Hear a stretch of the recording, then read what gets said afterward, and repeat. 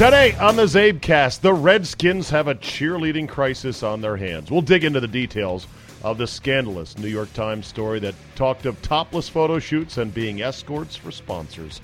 The long arm of the law has come for Tom Wilson, and they get their man. All that, plus Andy Pollin has jumped into the front seat of my Hyundai to discuss downsizing and a post-Bruce Allen world. All that and more. If you've got 45 minutes to kill, then buckle up and let's go. Here we go.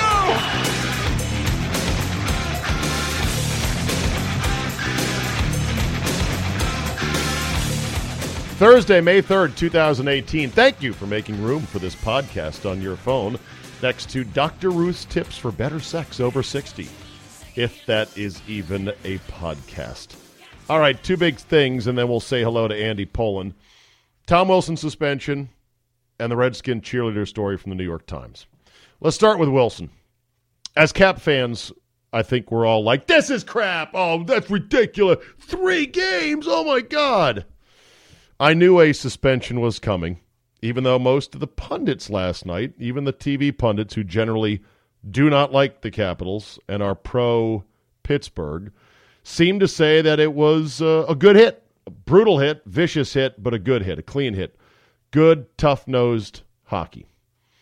Tom Wilson, though, got away with one, probably, though, in Game 1, and so now he's paying for the sins of a non-suspension on a 50-50 play that happened earlier in the series. And yes, Tom Wilson has history. Tom Wilson has a reputation. Tom Wilson, he was a first-round pick, but he really broke into the league as a hitter, as a guy who was absolutely fearless going at guys. But guess what? He can also score. He had 14 goals this year, and he's a top 6 forward on the Capitals. He plays on Ovi's line, so he is not just a goon who runs around out there and throws himself at people and starts fights. And he doesn't commit cheap stick fouls and everything else. But he can lay the lumber. He can bring the pain, and he certainly did in this case. What's interesting, if you don't follow the NHL very closely, if you're a casual fan, they have a whole committee, like a player safety advisory committee. I'm not sure the exact title, but they put out videos that explain suspensions and why. And they're really good videos. And it's hard once the league puts out a video that shows multiple angles and explains where they're coming from on a particular suspension. It's hard to really argue with their logic. The number of games for Wilson, I don't know exactly where they get that from. I didn't watch all 4 minutes and 41 seconds of it, but I do want to play for you the audio of this particular video that's posted to NHL.com. You can go look for it on NHL.com under Player Safety Decisions. But here was the explanation from the league on this particular hit. Aston Reese picks up a pass as he curls through center, then breaks up ice on the rush with Capital Jay Beagle defending. Wilson, heading to the Capitals bench to make a change, sees Aston Reese coming and prepares himself to defend against the breakout. Wilson pivots to deliver the check with his left shoulder, then elevates up and into the hit, making the head the main point of contact and causing an injury. This is an illegal check to the head. The illegal check to the head rule contains 2 aspects we must establish. First, was the head the main point of contact? Second, was such head contact avoidable? While some angles make it appear that Wilson does make contact with Aston Reese's front shoulder, reverse angles show Wilson's shoulder making direct contact with the head of Aston Reese. Yeah. The left Aston shoulder Reese's definitely head snaps backward at contact, squared him up independently of his just body crushed in a him. manner consistent with other illegal checks to the head. While Wilson's size does cause Aston Reese's body to fall to the ice as well, the initial snap of the head, as well as the subsequent medical diagnosis of a broken jaw, shows us that the brunt of the impact is delivered to Aston Reese's head. I love how they call that a The head medical is the main diagnosis. point of contact on this hit. Diagnose a broken jaw. Having established that, we then must determine if such head contact is avoidable under the 3 conditions set out by Rule 48.1. Now, I'm not going to play for you the rest of Rule 48.1, but they go through it, and there's 4 minutes and 41 seconds, and it's a bit of clarity that I think I appreciate as a I think any hockey fan should appreciate that at least the league says, look, we're not just going to pick this out of a hat. We're going to explain why we came to this conclusion. We're going to walk through the rules. We're going to show the video. We'll show the opposite angle. It's hard to argue with it. It was a really close borderline hit, and I hope Aston Reese is better. So Wilson's out 3. Let's see. It's 2-1 Capitals right now. So assuming this series is going 7, which I'm assuming it is, he could be back for Game 7. Or, as the most optimistic of Caps fans would say, he could be back for Game 2 of the Eastern Conference Finals. How about that? I will not even utter that because that is getting way too ahead of ourselves, and frankly, it leaves a big hole in our first 2 lines. So there's your Tom Wilson suspension. Now let's get to the juicy part, the Redskins cheerleader crisis. Crisis maybe is a bit overblown, but it's a story that's going to create headlines for at least, 24 hours. And then, as is the case in our perpetual outrage society, something else will come along that will get people hargle-bargling on social media. And this is outrageous. But here it is today, story in the New York Times. The New York Times headline reads, Redskins cheerleaders describe topless photo shoots and an uneasy night out. Okay. I want to back you up 1 click, though. Actually, 2 clicks, because I got to that New York Times story off a link from the ESPN.com story. Now I'm going back to the front of the ESPN.com page, and I see that this story is as of Wednesday night, it's the 4th story on the rundown. Right ahead of unsigned Eric Reed files collusion grievance against the NFL, and right below, Tiger returns from break testing new irons. Slow news day, huh? Hey, every day is a slow news day, depending on your news perspective. Here's what the ESPN.com headline says. Report. Redskins cheer squad had to go topless. Whoa! Now that headline reads very salacious. And here's another thing I don't like. Well, first of all, the reason that I read that slug, and it's really not even a headline, it's a slug on a website.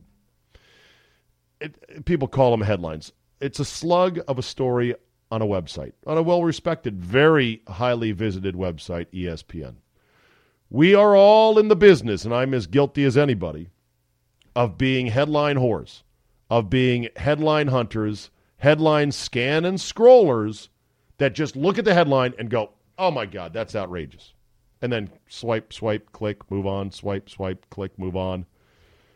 First of all, there's no report. Like, it's a story written by the New York Times based on interviews with 5 cheerleaders out of a squad of at least 30, I want to say, total, about a trip that is 5 years old now. What are you saying there, Lina? No, I'm just laying it all out. To say report, that's, a report to me, that's not the right word. Story. There's a New York Times story. Whatever. Redskins cheer squad had to go topless. Okay, well, now you've got my attention, as we like to say. Ooh, here we go. Okay, here we go. Click, click, click, click, click. As Boomhauer likes to say, you got that dang old internet Yeah, there. man, I'll tell you what, that dang old internet, man, you just go on there and point and click, get in there, talk about www.com, you got them naked chicks on there, man, you go click, click, click, click, click, click, click, click, click. It's real easy, man. Juliette Masur, New York Times. Lead paragraph. When the Washington Redskins took their cheerleading squad to Costa Rica in 2013 for a calendar photo shoot, the first cause for concern among the cheerleaders came when Redskin officials collected their passports upon arrival at the resort, depriving them of their official identification. We're 1 graph in, and I've got a problem already. I have been on group trips to Mexico with Bob and Brian and 1029 The Hog, in which the first thing they had everyone in the group do was surrender their passport to the group leader. This is done sometimes in group trips for a very good reason. There is a lot of theft in some exotic locales and resorts. There is a lot of drunken people on these trips. I'm not saying the cheerleaders were drunk, but in our case, yeah, there was going to be people drunk and losing stuff. A lot of times when you go on a vacation like this, if you're with a group, the group leader will take and hold your passport because that is your key to getting out of the country. You can, by the way, keep your driver's license with you, which I have done before. That would be official identification. Passport's not the only way you could identify yourself. But, given that a passport, which is stolen, can be a very lucrative thing in some third world countries and resort destinations, there is nothing unusual about this. So we're one graph in, they've got one major thing very wrong. Now, maybe some of the cheerleaders were concerned. Maybe it wasn't communicated to them, hey, you're with us. We don't want anyone stealing your passport, losing your passport, or misplacing it. We want to make sure everyone gets home safely, so we're going to hold on to them. The story then describes how at the end of a 14-hour day, well, actually there's a couple things. For the photo shoot at the adults-only Occidental Grand Papagayo Resort on Culebra Bay, some of the cheerleaders said they were required to be topless, though the photographs used for the calendar would not show nudity. Others wore nothing but body paint. Given the resort's secluded setting, such revealing poses would not have been concern for the women, except that the Redskins had invited spectators. A contingent of sponsors and FedEx Field suite holders, all men, were granted an up-close access to the photo shoots. They then described 9 of the cheerleaders being told, hey, the sponsors picked you out. They want you to go to this club at night, so get ready, get dressed. You can go. And then there was another incident on a yacht, excuse me. I was told don't eat before these podcasts. I'm very sorry. I'll try to edit that out.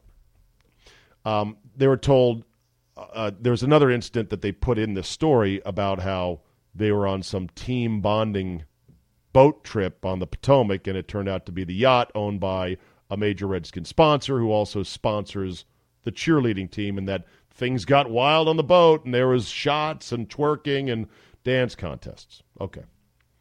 Let's go back to the topless thing, because this is the part that grabs you. Redskins cheerleaders forced to go topless. And in the first or the second paragraph, they say some of the cheerleaders said they were required to be topless. All right, tell me more. How topless? Were they told, hey, here's some photos of you in a bikini. We want to do one with a bikini bottom, but we want you to use the hand bra pose where, okay, just take your top off. Now cover up your breasts with your hands like that. Cross them over. Okay, good. Was that the topless they were talking about? I don't know. Required. Who required them? Who said this? Was it the cheer captain? Was it the photographer? Was it somebody with the team? I got lots of questions here. How many of that did they all agree to go topless? Did they all take photographs of them topless? Are there any proofs of their photographs topless? And on and on and on. I thought for sure, because this is a long story, I'm like, okay, well, I'll just read, and eventually they'll get to the specifics of this topless photo shoot that they were forced to do. Well, you read the whole story in the New York Times, they don't go any further.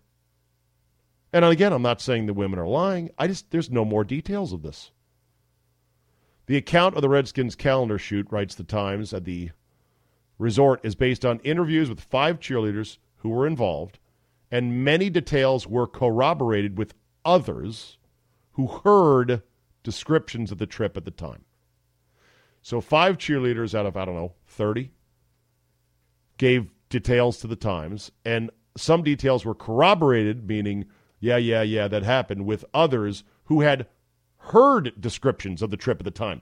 Not necessarily on the trip themselves, but they had just heard descriptions of the trip at the time. The cheerleaders spoke on condition of anonymity because they were required to sign confidentiality agreements when they joined the team. They then quote the team in their statement. The Redskins say the Redskins cheerleader program is one of the NFL's premier teams in participation, professionalism, and community service. Each Redskin cheerleader is contractually protected to ensure a safe and constructive environment.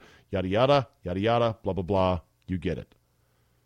The director and choreographer for the Redskin cheerleaders, one Stephanie Jojokian, disputed much of the women's description of the Costa Rica trip and vehemently denied that the night at the club was mandatory and that the cheerleaders who went were not chosen by sponsors. She said, I was not forcing anyone to go at all. I'm the mama bear, and I really look out for everybody and not just the cheerleaders. It's a big family. We respect each other in our craft. It's such a supportive environment for these ladies. Okay. Are we ever going to know exactly what happened on this trip, whether these cheerleaders were forced to go to this club to entertain clients and sponsors?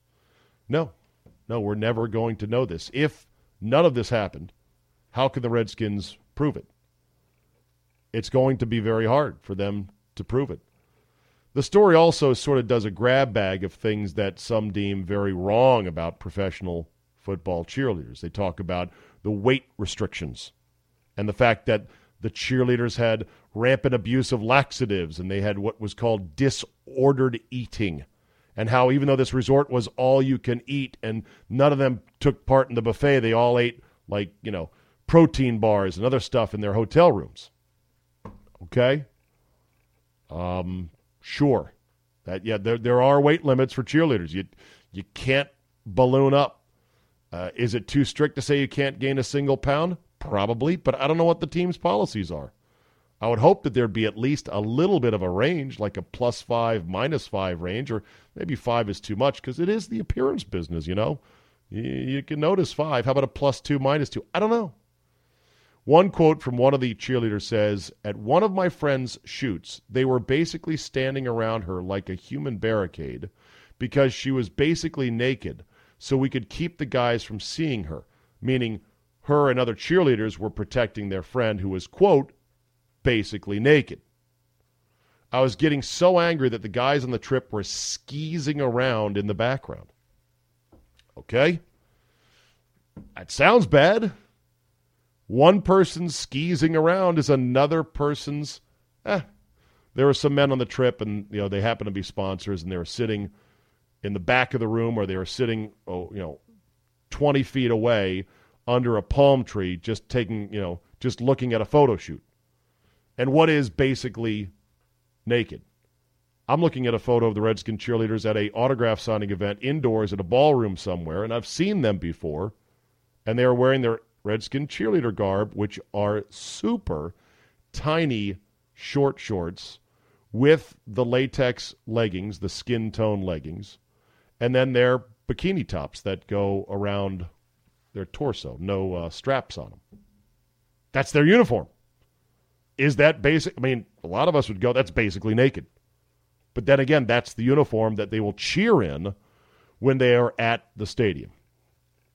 Anyway, getting to the net of it, you can now tell that there is a bit of a movement because there have been 2 other cheerleader lawsuits filed, one by the Saints cheerleaders, one by the Bills cheerleaders, about mistreatment and double standards and social media restrictions and a lot of other things. You can now see where there is a movement going in which I wouldn't be shocked if the 24 of the 32 teams in the NFL that do have cheerleaders start to seriously reevaluate, is this going to be worth it? How can we have this unit and pay them well enough and treat them well enough to satisfy everybody? Now, they do mistreat the cheerleaders to a certain extent. They pay them absolutely nothing. They make them pay for their own expenses for hair and makeup and bathing suits and clothing and everything else. They're required to do a whole shitload of appearances all over the place. But here's the funny thing. Despite all this, and despite, I'm sure, women knowing, yeah, you know what? It's not a great job. It's not a great gig. They never have a shortage of attractive females who want the job. And that's not me necessarily saying it's right.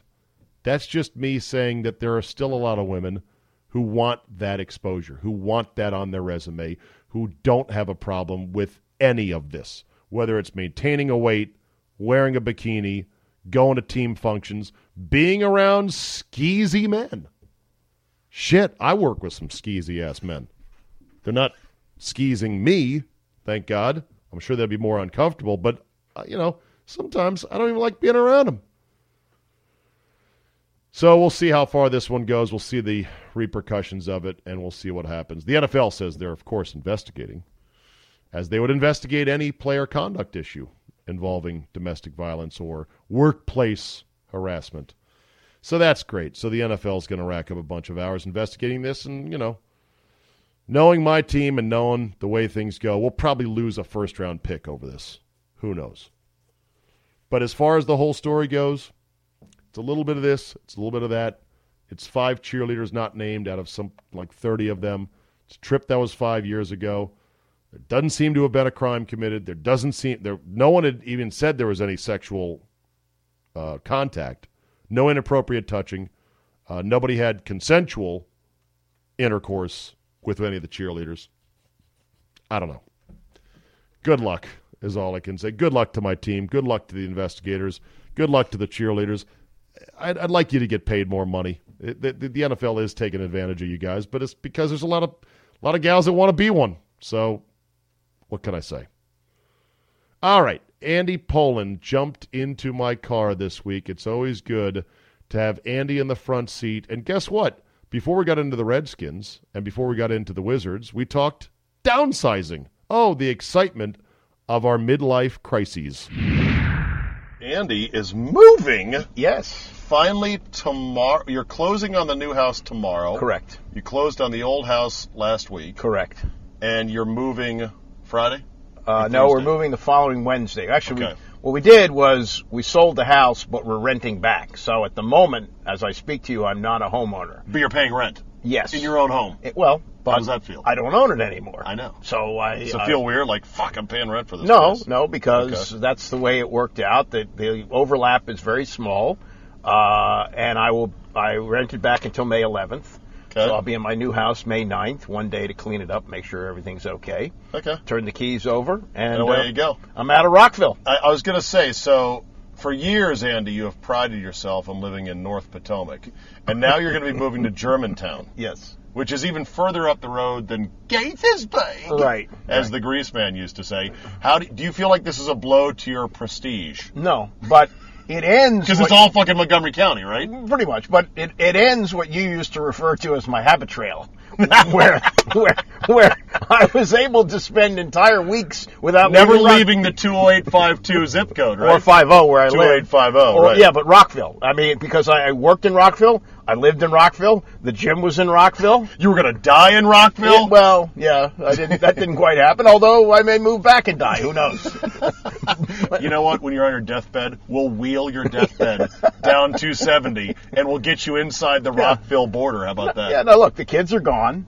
I was living in a 5-bedroom house with 2 people with very high utility bills. No need to rattle around in that. Yeah, and plus, the taxes are higher. And so we got a nice 3-bedroom townhouse in Germantown. And I'm looking forward. I got a deck. I've got a... How much yard do you have to deal with? None. Zero. So you will not have... Who was the lawnmower guy that took care of your lawn at one point? Row Landscapes. Row Landscapes, Yeah, actually, I bought the whole season from him, so the new owner is going to benefit from a full season. Wow, that conveyed with the house. Well, what am I going to do? It's pretty nice. Yeah. Ask Row Landscapes for a refund.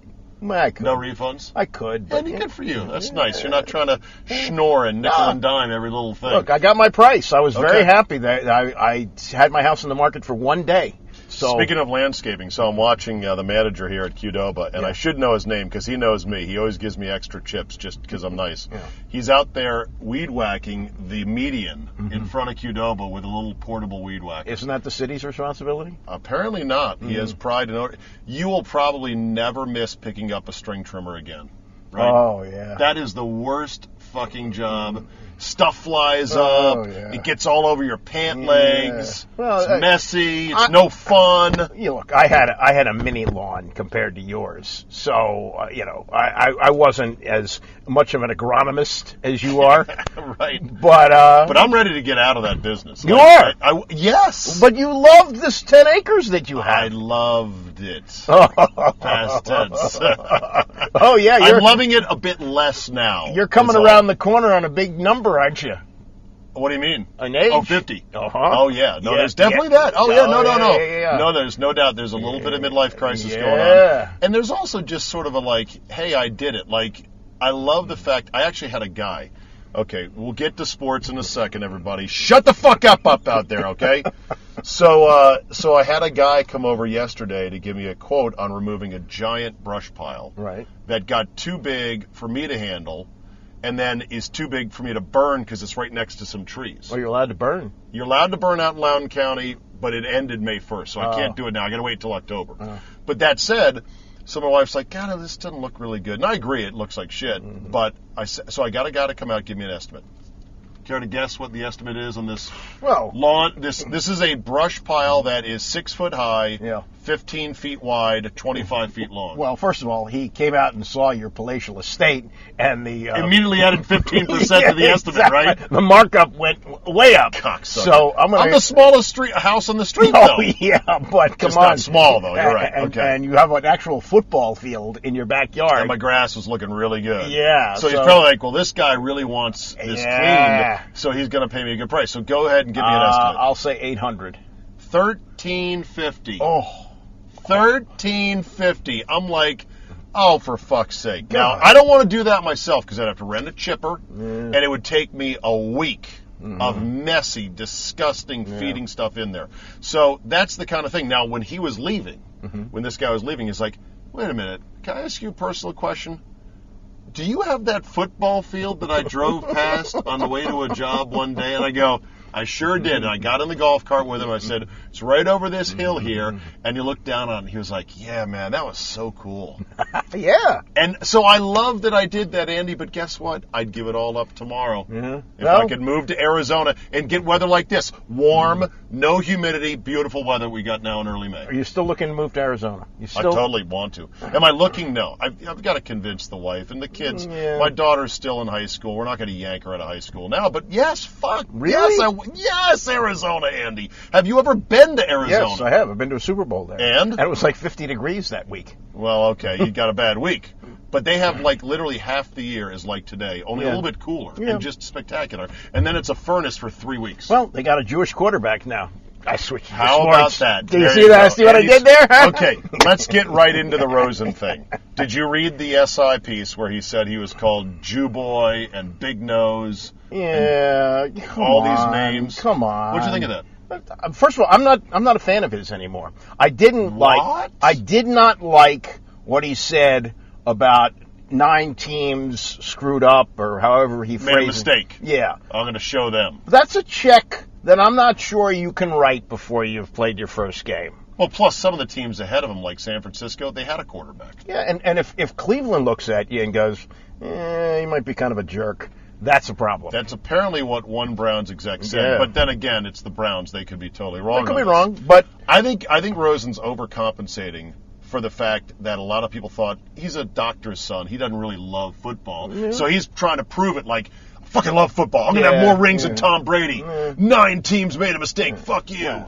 Look, Tom Brady didn't grow up in poverty either. But he felt like he was slighted. He didn't go till the 6th round and all that. But I think Rosen's Tom Brady was what year? 1999? 2000. Okay. The scrutiny on him in 2000 was not nearly what it is today. The scrutiny of all these draft picks keeps on ratcheting up. He was a forgotten guy. He went in the 6th round. They weren't. Right. Yeah, he was like behind Spurgeon win. Right. So whether or not Tom Brady's a scrawny kid from a decent background was never examined because he was just another guy thrown into the mix. Right. And that's different with Rosen. So I actually think Rosen's going to be the best of the bunch. Maybe, but the best of the bunch. I don't know. We'll see. That's something that you should not say. Okay. I think. Fair enough. More importantly, let me get to the headline story here. A Life After Bruce. Here we go, Andy. The rumors are starting to swirl and pick up in intensity. Bruce Allen possibly going to the Raiders to reunite with the other Gruden and to usher their transition from Oakland into Las Vegas. I think that's good for both sides. Good for Bruce. It's probably good for the Redskins. And based on what he's done with his win-loss record. Do you think that's, first of all, let me ask you this. Percentage chance that it happens? I'd say 75%. 75%? Yeah, I think so. Because all right, so let's go ahead and look at it, first of all, from Bruce's standpoint. Makes total sense to me. Yeah. He gets out of Dodge. He just had a good draft. Yep. Okay. Doug is now installed as the guy. Right. Okay. The stadium deal, I've been told by people that know that stadium announcement's coming in the next months. Where? I can't say. Well, but I've heard a stadium announcement is coming within months, like before training camp. His connection is Virginia. I've been told that Virginia is not going to happen. I heard that too. So I heard D.C. is still in the running. Yeah, I would think D.C. It's down to two things. It's down to D.C. or National Harbor. Yeah, well, I think that the city of D.C. would like Snyder to build the stadium, but they're going to give him land. So I think that might make sense. And with the way things are going in the District of Columbia, getting land might be a great deal for him. Really? I think so. And you think the city council is going to stand down on the name thing? Oh, the name thing is dead. Really? Dead! The Washington Post poll killed it.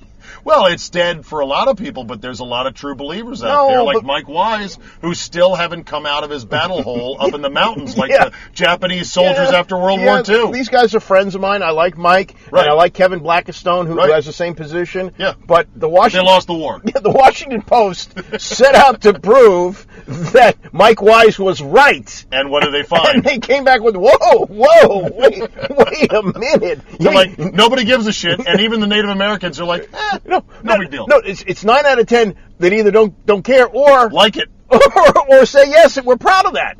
No, it's done. It's done. It's over. Even before that happened, guys like Jack Evans were saying, "We'll let the name thing take care of itself." Like he wasn't. Well, okay, that's good then, because Andy, I think like you do, as a native, as a Washingtonian through and through, that the football team needs to be the beating heart of our sprawling region. Right. That covers so much ground in different areas, Maryland, Virginia District.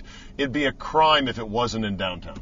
Yes, I agree. And the spot that they have for RFK is very good. It's very accessible. National Harbor, not accessible like that. No. You know, as many problems as Metro has had, you still, I think, need a good public transportation system to get to the games. People still use it for Nats games. They use it for Wizards. They use it for Caps. Right. It's necessary.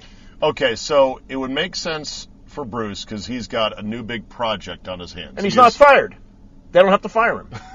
That's another good point. Because what if they go 5-11 this year? Yeah. Which can always happen. Oh, easily. Can always happen, Easily. So you go 5-11. Let's say Darius Geis, who we'll get to in a second, has something really go wrong. Well, okay. I think in Burgundy and Gold, the chances of that go up way up. Oh, God. Yeah. You're right. So it could be a bad season. Alex Smith could regress to what he used to be. Could get hurt.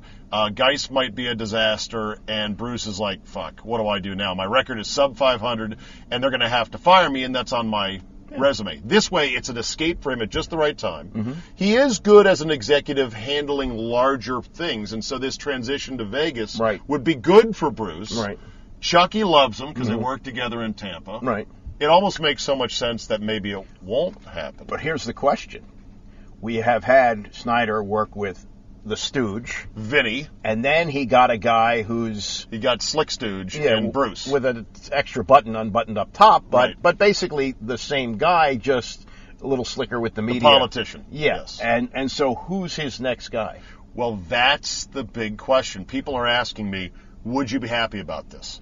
And my answer is, I don't know. Yeah. Because you're kind of just launching yourself into a whole new unknown world of who will be the new guy to talk Snyder out of bad ideas. Because I do think Bruce talked Snyder out of some very bad ideas along the way. Ideas that I don't even know what those ideas might have been. Right. But I bet you Bruce is like, Dan, let's not do that. Let's just calm down. And he can't have a guy who says to the owner, okay, you sit over there and you watch what I'm doing, but with Marty. Don't get him. Well, Marty was like control of everything.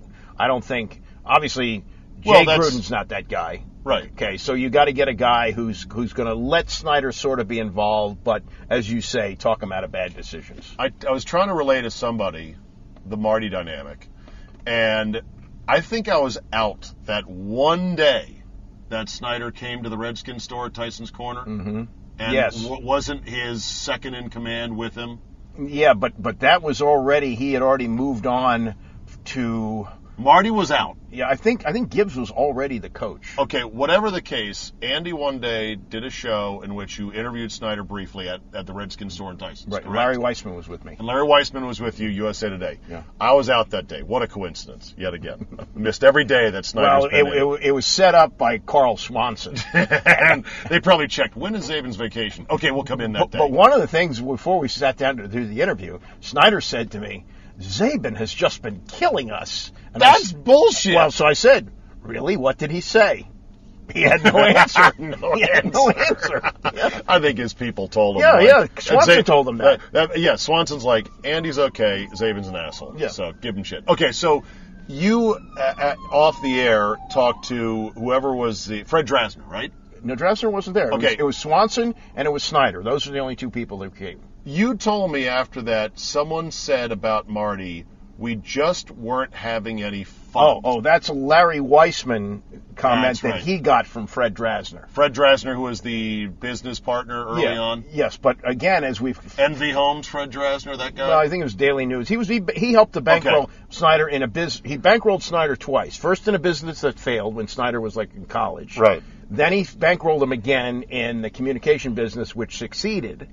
And then when Snyder needed help to buy the Redskins, because he didn't have the $800 million at the beginning to buy it. I'm a little shy of that. Don't quite have the $800 Drasner million. stepped in. Yeah. But when Marty took over, he said to Snyder, that guy doesn't even get a parking spot at Redskins Park. No! Yes, he needs to get out. Wow! Yeah, and so basically what Drasner told Weissman about why they had to fire Marty, even though he got hot at the end of his first year to get to 8-8, they said, quote, we're not having any fun. Well, because, as you remember... We're not having any fun. The Redskins season ended. It took another week before Marty was fired. And during that week, they spent the whole time trying to figure out a way that Snyder could get back more power.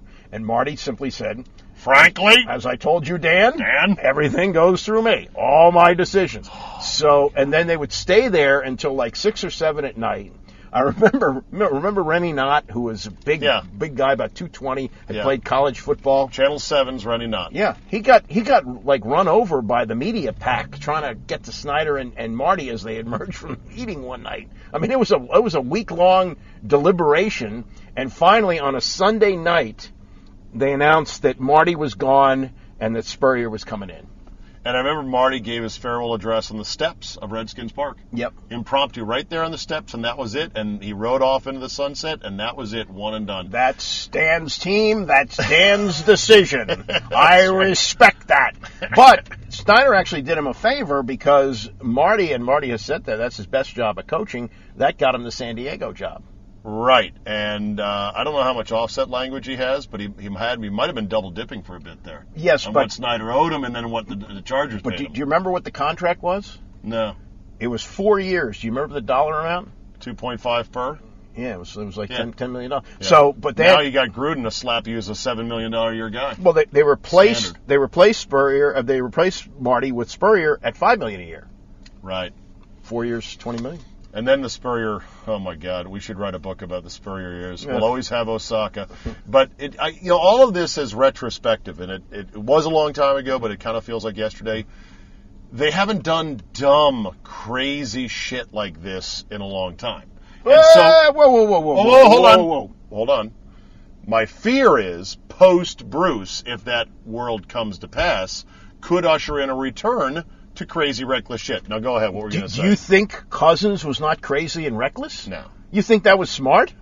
No, it was not smart. Okay. But it wasn't firing a coach after 1 year. No. And hiring a college coach who played golf all the time. Well, yeah. I mean, it wasn't telling Jim Zorn, hey, put a suit on and come interview the head coaching job. That's true. Okay, it's not like getting on a plane hammered drunk and going to Denver to talk Mike Shanahan out of his 50,000 square foot mansion to coach. Okay. All that is crazy, dumb shit. Yes, but you could have locked up a quarterback. This was a miscalculation. At about $19 million a year when it seemed like no risk. I mean, the guy had not, he'd had only one good year, but he had proven that he could play, and he was staying healthy. He still hasn't missed a play because of injury. Kirk was a miscalculation that grew into a dick measuring contest. Okay. And eventually the Redskins put their dick back in their pants and they shipped Cousins out. But that's not crazy. The other 31 organizations, would any of those done that? What they did with Cousins? No, probably not. No. But the Browns and the Jets are pretty fucked up. They're stupid, but they do it the other way. They overspend on stupid. All right, so I'll give you Cousins. All right. Was firing McLuhan that bad? Or was it just slandering him on the way out the door the way they did? It was just a bad way to do it. Okay. You know? The RG3 trade was a huge mistake. But a lot of people endorsed that. And I got to give you credit. You said one of you guys said disaster. Too expensive. I said he's got to be so good to make up for this. The irony is that the Rams didn't do shit with all those picks. That's true. That's the one, I guess, saving grace.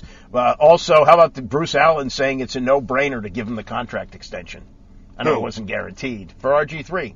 Oh, yeah, but they never paid it. They never paid it, but it was just a hold is what it was. Yeah, I guess. I don't know. I think that, they haven't done any really crazy, stupid, insane shit lately, and I just worry that post-Bruce, that may return. But I do think, from a fan base standpoint, we need to enter the post-Bruce era because there's too much bad will.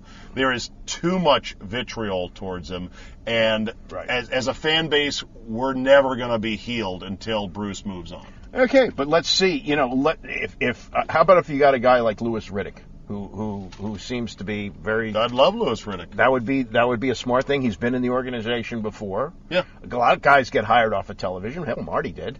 John Lynch, yeah. Louis Riddick would be great. Yeah, I would think that and since he's got history in the organization, and he's got, how about this, a mostly African-American front office with Louis Riddick working with Doug Williams. Doug Williams. Not bad. In D.C., that's some goodwill. Pretty good. And you know what? All that aside, I don't care what color they are, pick good football players. Yeah, it looks like the draft is pretty good. Which brings us to the draft. Yes. So what was your grade on the draft, Andy, for the Redskins? Did you give it an A-, B+? I always roll with Mel. Mel gave it Mel say? B+. Okay. Which is one of the lower grades. Yeah. It all hinges on Geis. Yes. So tell me what you think of the Geis pick. I think in their circumstance, it's not the dumbest thing to do. You also have to look at it this way. They traded down to also get a third-round pick. Which was great. He could be great. I mean, it was great to get a third-round pick. I don't know if the guy will be any good. Yeah, but he's a tackle, and they need some depth at tackle. So that's good. And if it works out, it works out. But you know what? We've learned about running backs. You can get more. They're disposable. And they don't last that long. Yeah. So we're not looking at paying him in a second contract. No, they only did that with Portis for a third. Oh, God. I mean, poor Clinton also blew it all, too. He ended up bankrupt anyway. But come on. All right, so are you worried about red flag guys? Like here's the other thing about Geis. People are saying, the Redskins must have let that stuff get out to make him drop. I don't know if I believe teams that do that, but there has to be something about Geis that scared off a lot of teams. Well, has to be. First of all, he lied in an interview. That's a big one right there. That's a problem for me. He lied. That's for me. He lied in a way that made the league look bad. Yes. And potentially a team that was interviewing him look bad for no reason, for no personal gain. It's one thing to lie when you're going to gain something from it. This was just a fucking around lie. Like, yeah, man, they asked me if I like dudes and if my mom was a hooker. Yeah. Also, maybe it's not true, but who would make something up like this that he goes and visits the Philadelphia Eagles, gets into a fight with the general manager? I didn't hear that. Yeah, Howie Roseman and not a physical. So why would Roseman and the Eagles deny it? to save their own face, basically? Because they don't want to get involved in it, right? It's just such a skeevy thing. It's like me at the bank with that guy who was writing out his deposit slips. Oh, my God. Well, I mean, So you finally realized that was a mistake? Well, I can do it because I'm not Howie Roseman and I'm not trying to get a job there and all that. But in this particular case, that's just not something you do. Also, showing up late, that's a real red flag. That's true. I mean, look, we've seen guys like this before. And it's interesting, back to the Eagles thing. So the Eagles denied that there was any sort of fight. Yeah. And a lot of people are like, see, it didn't happen. People are making this shit up just to smear them. I think, as you talk about it, Andy, it makes sense to me. If the Eagles were to admit there was a fight, then it's going to attract a whole other cycle of what happened. Right. And there's going to be some people that say, it's your fault, Exactly. Eagles. Exactly. What did you ask them to piss them off? It's take two to tango. Right, and then they take sides, and the Eagles are like, fuck this. We're the world champs. There's nothing We're not to done in the gain. game. Nothing happened. Exactly. Enjoy them, Redskins. Yeah. Guy gets it. Hope he gets 1,000 yards for you, just not against us. God, you know what, Andy? I'd love a 1,000-yard runner again. Wouldn't that be nice? Well, a 1,000-yard runner in the Jay Gruden offense remains to be seen. I know. You always hear, claims he wants to run it. But he also said about Kirk Cousins, I'd really like to see him chuck it down the field more. Right. It's always something, basically. So he's got a little bit of that Al Davis in him, too. Did you like the draft itself? Are you not blown away at what a fucking spectacle it is now? It's so amazing. See, one of the things I don't like is what Drew Pearson started last year. The trash talking. Yeah, the wrestling pop. Yeah, but it's You don't like that? No, because make the pick and move on. It's not about you. And Drew Pearson, who maybe he's known in Dallas to some degree, maybe he's the Chris Cooley of Dallas. I haven't been there in a long time. But he's pretty well known. Yeah, but for him to get up there and make it about himself, and so now you got David Akers, a freaking kicker, who comes back this year and does the same thing. And who was the ex-Lions receiver who apparently was trying to run for mayor of Detroit? Oh, my God. While they were making their pick. I mean, come on. Better than having a parakeet make your pick in the fourth round. Mike Mayock railed on that, going, hey, this is some kid's life, and he finally got drafted in the NFL. A fucking parakeet's going to pick his name. That's bullshit. Good point. I agree. Also, they have the Redskins have the new Mr. Irrelevant, though I think the Mr. Irrelevant thing needs to go away, too, because it's only 7 rounds. And the 7th round pick should make your team. Yeah, should he? Yeah. Barely. Well, I went back and looked at the Redskins' 7th rounders. Yeah. Basically, 1 out of every 8 does anything for this team. Okay, but and I'm not sure what the hit rate is for other teams. Yeah. I think it's like 12%. Well, the Redskins had the last true Mr. Irrelevant, Matt Elliott, who made the team for a couple of years. What round was he? 12th. So last year it was 12 rounds. First, it went 1993, it went to 8 rounds, and then it went to 7. Frank Wycheck, I think, was an 8th round pick. All right, so what's the next big step up for the draft? Hold it in Europe? In London? It could. Well, right? How about Shad Khan? Oh, yeah. Buying Wembley Stadium. Oh, my God. And he claims it's to help solidify Jacksonville's standing with the Jaguars. And people are like, how does that solidify us here? Yeah, this is like Francesa moving back into his old slot and telling the show that replace him, this is only going to make you stronger. No, it's, the next step is out the door. Oh, my God. So London could be the next one. Maybe they could have the draft on an aircraft carrier. Maybe they could have the draft underwater, perhaps. Put it on the moon someday, the draft. I think Mel has problems with his ears. I know he doesn't like to fly, so I don't know about underwater. Do you miss Berman on the draft? No. Not at all? No.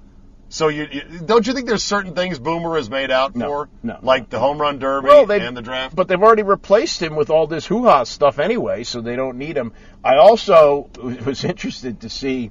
I think we talked about this the last time, that Trey Wingo interviewed Goodell before the show, and before the draft started, and they were talking about the safety issues and all that.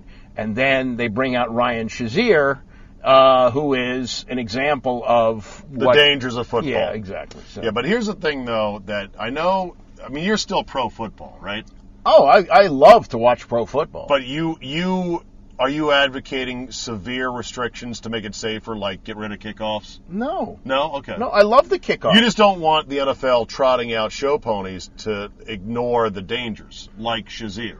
But again, I think it's a sport that cannot be made safe. It just Agreed. can't. It just cannot be. So maybe the league should stop trying. Yeah, and just accept it as is. You just say this is what it is, and you sign a release. And if you don't, if you want to remain healthy, go play tennis. It's just not, Do guys like your Saturday running mate, Mr. Livero, still think that the NFL is in trouble in 20 years of not existing? Yeah, well, I don't know, not existing, but being dramatically different. It does. Doesn't it seem that way? And also the thing. It seems that way only because of the media. But I'm going to tell you a story, a little anecdote about why, in my lifetime and your lifetime, when you live to 100, it's not going to happen. My buddy Cowboy Mike went to Arizona for a week with his girl, and they played golf, and he met a woman from Texas, big Cowboy fan, white woman. White son, her son's like 10 years old, and she was going on and on about how much she loves to watch him play football. Right. And the son plays nose tackle. And there are women like that in Texas. This whole myth of moms aren't going to let their kids play football. Oh, yeah. No. Northeast suburban moms in lacrosse country are not going to allow that. In Texas, Georgia, Alabama, Florida, Ohio, Michigan, fuck yeah, the moms are going to want their kids playing football. I lived in Texas for 6 years. That's true. I'm lecturing to a Texan. And I lived in 3 descending order areas. Shitholes. 3 shitholes of different variations. No. I really Nacogdoches. No, I like San Antonio and Dallas. I like San Antonio, but Beaumont, Texas. Beaumont. That's religion. Okay, so you got that's the ones with the Friday night lights and the 15,000 people. Hey, Coach, you going to state this year? Hey, Coach, you going to state this year? Yeah. Well, the Port Neches Groves, the Purple Pride, Port Neches Grove Indians, they put 48,000 people in the Astrodome when the town is only like 45,000 or something like that. And I lived that, and then San Antonio, even though they've got the Spurs, and it's one of the larger cities. Yeah. It's huge, and even Dallas, a major metropolitan city. There was a high school near me where they used to play 7th grade games on Thursday night. They get packed. Well, not packed, but they get a lot, 3,000-4,000 people for that. Yeah, no, it's I've said that for years. I mean, God bless Sonia Lynn and not allowing her 2 fine sons not to play football. But the NFL's not going to miss Jeremy or Kaysen anytime soon. Yeah. I mean, look, I've told this to Scott. I love him. I love his sons, but it's not like the NFL is missing out on 2 big prospects there. Probably not. Yeah. By the way, it's Justin. Jeremy's my son. Your son is Jeremy. Who chose not to play football. I never faced that dilemma with him. I always mess that up, Justin and Jeremy. Yeah. It's just a constant thing. All right, real quick, speaking of sports your son likes, basketball. Yes. The Wizards, Andy. How we doing on the Wizards? Yeah. Your boy Livero just took a hatchet to old Ernie, but that's what he does. But was more. He's also not wrong either, by the way. Yes, but he went to the TED tweet from the opening night when they won their first game against Philadelphia. Right. So the process started here. Trust the process, verify. Trust, verify. Verify. Yeah, Reagan-esque. And so and Tommy's like, what kind of lunatic sends a tweet out after the first game? Well, that's he's not wrong. Like Ted still doesn't get it. He's being taken by these guys he's overpaying, and he's being hoodwinked by Ernie. Well, but also he's got a marketing situation, too. So you're going to let Otto Porter walk? Yeah, ultimately that might have been the right thing to do. That's the problem. He thinks marketing first. Yes. Second and third, because that's his background. Right. And there's nothing wrong about that in theory, but when you send a letter out to your customers, your season ticket holders, a day after that shithole loss in Game 6, and say, thanks for making Game 5 the highest rated in Wizards history. Exactly. Nobody wants to hear Nobody that cares. at that time. Nobody cares. He cares. I said you should make that call privately to your customers and your season ticket holders and everyone else. Right. Also, Mr. Wall, LeBron can play GM. You can't. Well, that's the other thing. You haven't won anything. Yeah. So you're going to decide who's going to be on this team. I'm sorry. You weren't there for half the year. Right. The team made the playoffs without you. At times they played better. I'm not saying that they're a better team without John Wall, but you haven't earned the right to say, okay, this guy's got to go and this guy. I mean, what do they have? They have a really good backcourt. They got here. I'll tell you what they got. John Wall is a flawed A. Yeah. Flawed because he's still reckless, turns it over too much, and his shot is subpar. Right.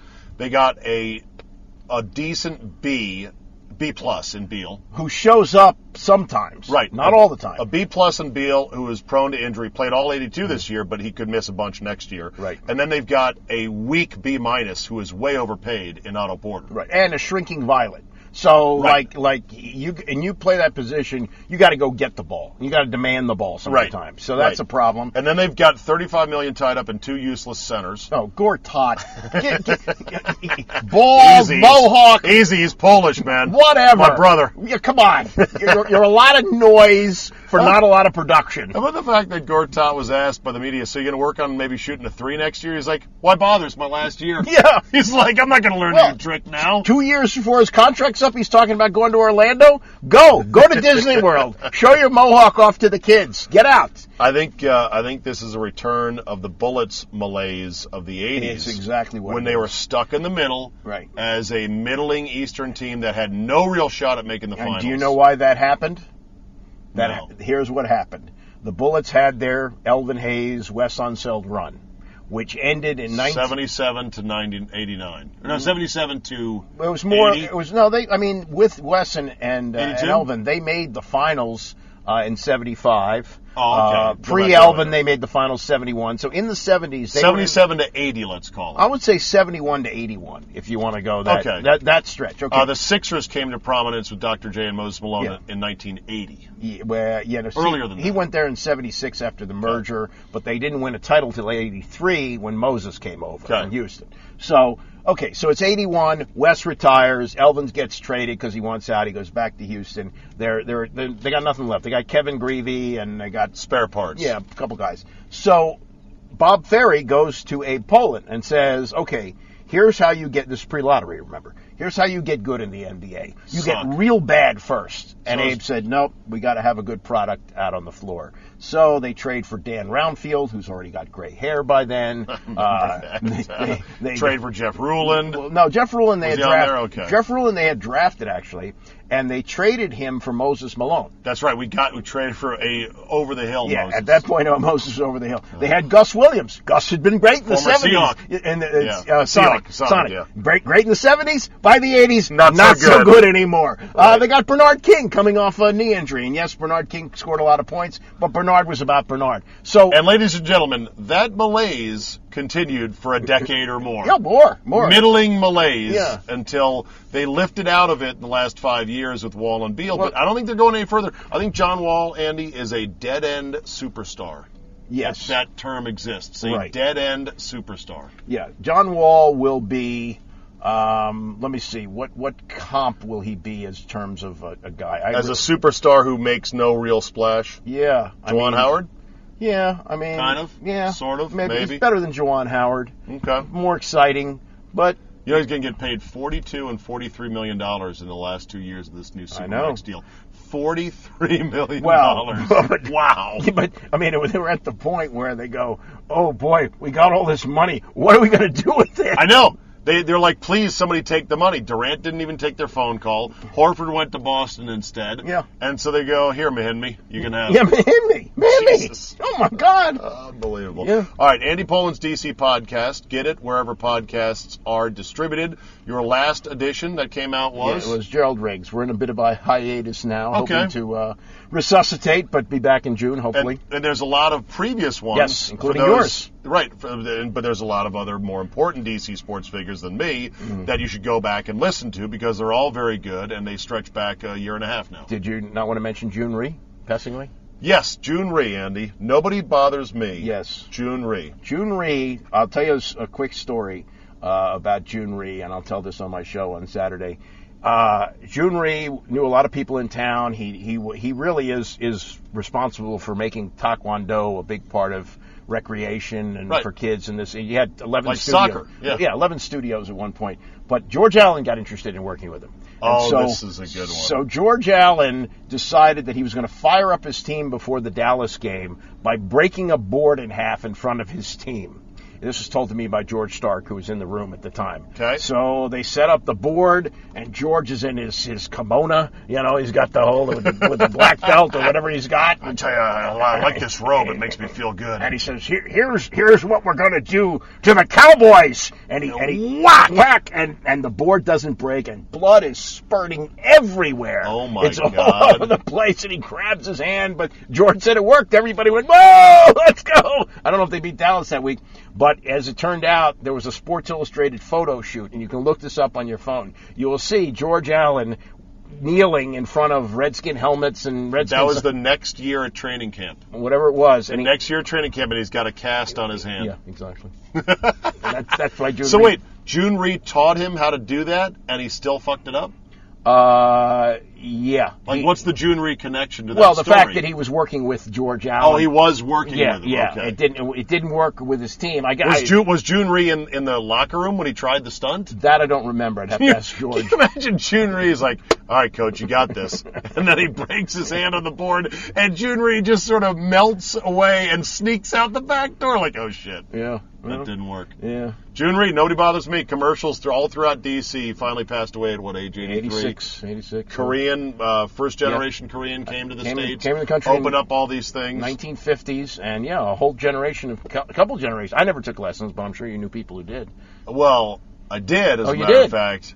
In high school, John Ulster became this brown belt, which was even better than black belt. Right. And this whole nobody bothers me, like, hey, no karate and you can kick people's ass. He ended up getting into a fight with noted tough guy Mario Ficella. And they go to a playground to fight after school one day. There's about 50 of us from high school to see it. All Ficella did was he grabbed his leg on a stupid kick, tipped him over, got on top of him, and started to beat the shit out of him. Ugh. It was ugly. Yeah. So much for brown belts. No. I can't say he was June Reed trained, right? But just be careful. It's good to know some martial arts. Don't go picking fights with noted tough guys. Right. And plus, they might have a knife or a gun. Don't use a leg kick unless you know what you're doing. That's right. Yeah. All right, Andy. Thanks. I'll see you next week. Very good. All right, we'll end with this. What is the lamest fight you've ever seen? Whatever it might have been, it's probably not as wimpy as a climate scientist on client scientist fight. Climate scientist on climate scientist violence. Get this. The National Weather Service has denied allegations that Director Louis Uccellini physically assaulted a staff meteorologist for daring to mention the word cooling during a 2014 presentation on the Earth's climate. This alleged incident never happened, said the NWS spokeswoman Susan Buchanan. Dr. Uccellini encourages open discussion on all science issues and perspectives, and he has never had a physical altercation with anyone in his 40-year career. Yes, because he's a scientist and a nerd and probably couldn't beat up a Girl Scout. I was giving a talk to a fellow NWS staffer about the jet stream flow in the upper atmosphere, said the meteorologist, what it showed was large amplitude waves in both the northern and the southern hemispheres. This particular meteorologist who claimed he was assaulted by Dr. Uccellini told CFACT, the Committee for a Constructive Tomorrow, CFACT. I explained that the only way the jet stream could get to be high in amplitude is if the atmosphere was actually cooling. Right at the bathroom break, he says, the director of the NWS, Louis Uccellini, put a hand on my chest and pushed me up against the wall and said, "Don't ever mention the word cooling again." He did not mean it in a joking way. He absolutely violated my personal space and was dead serious. This was back in 2014. 4 fucking years ago. He pushed me in the chest and said, "Don't say cooling." The meteorologist described a culture of fear and ostracism at NWS and the National Oceanic and Atmospheric Administration against those who dissent from the global warming narrative. Well, that I don't doubt, because the government is not paying for global cooling studies. They're paying for global warming studies. I think my take is that we should actually force these science nerds to actually fight. Like literally put them in an octagon with their white lab coats on. We'll do a no-falls match, calculators, T-squares, mechanical pencils, all legal, and just see who is the king of the nerds. I can just see that exchange, though. Hey, bro, got a second? You better not say that cool word ever again. You got it? We're in the warming biz, all right? That's how we get our government money. Word to the wise. Oh, okay. Next day, the other nerd, too, says, hey, bro, cool tie you have. Brawl ensues. Nerd brawl. That'll be a wrap for today. You know the drill. Tell two friends, and when they ask you if you want to supersize your meal, politely say no, but then say, you know what, you really should listen to this podcast.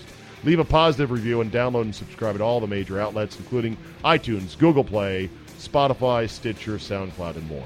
And as Carl Spackler would say, so I've got that going for me, which is nice. Thanks for listening, and we will see you next time.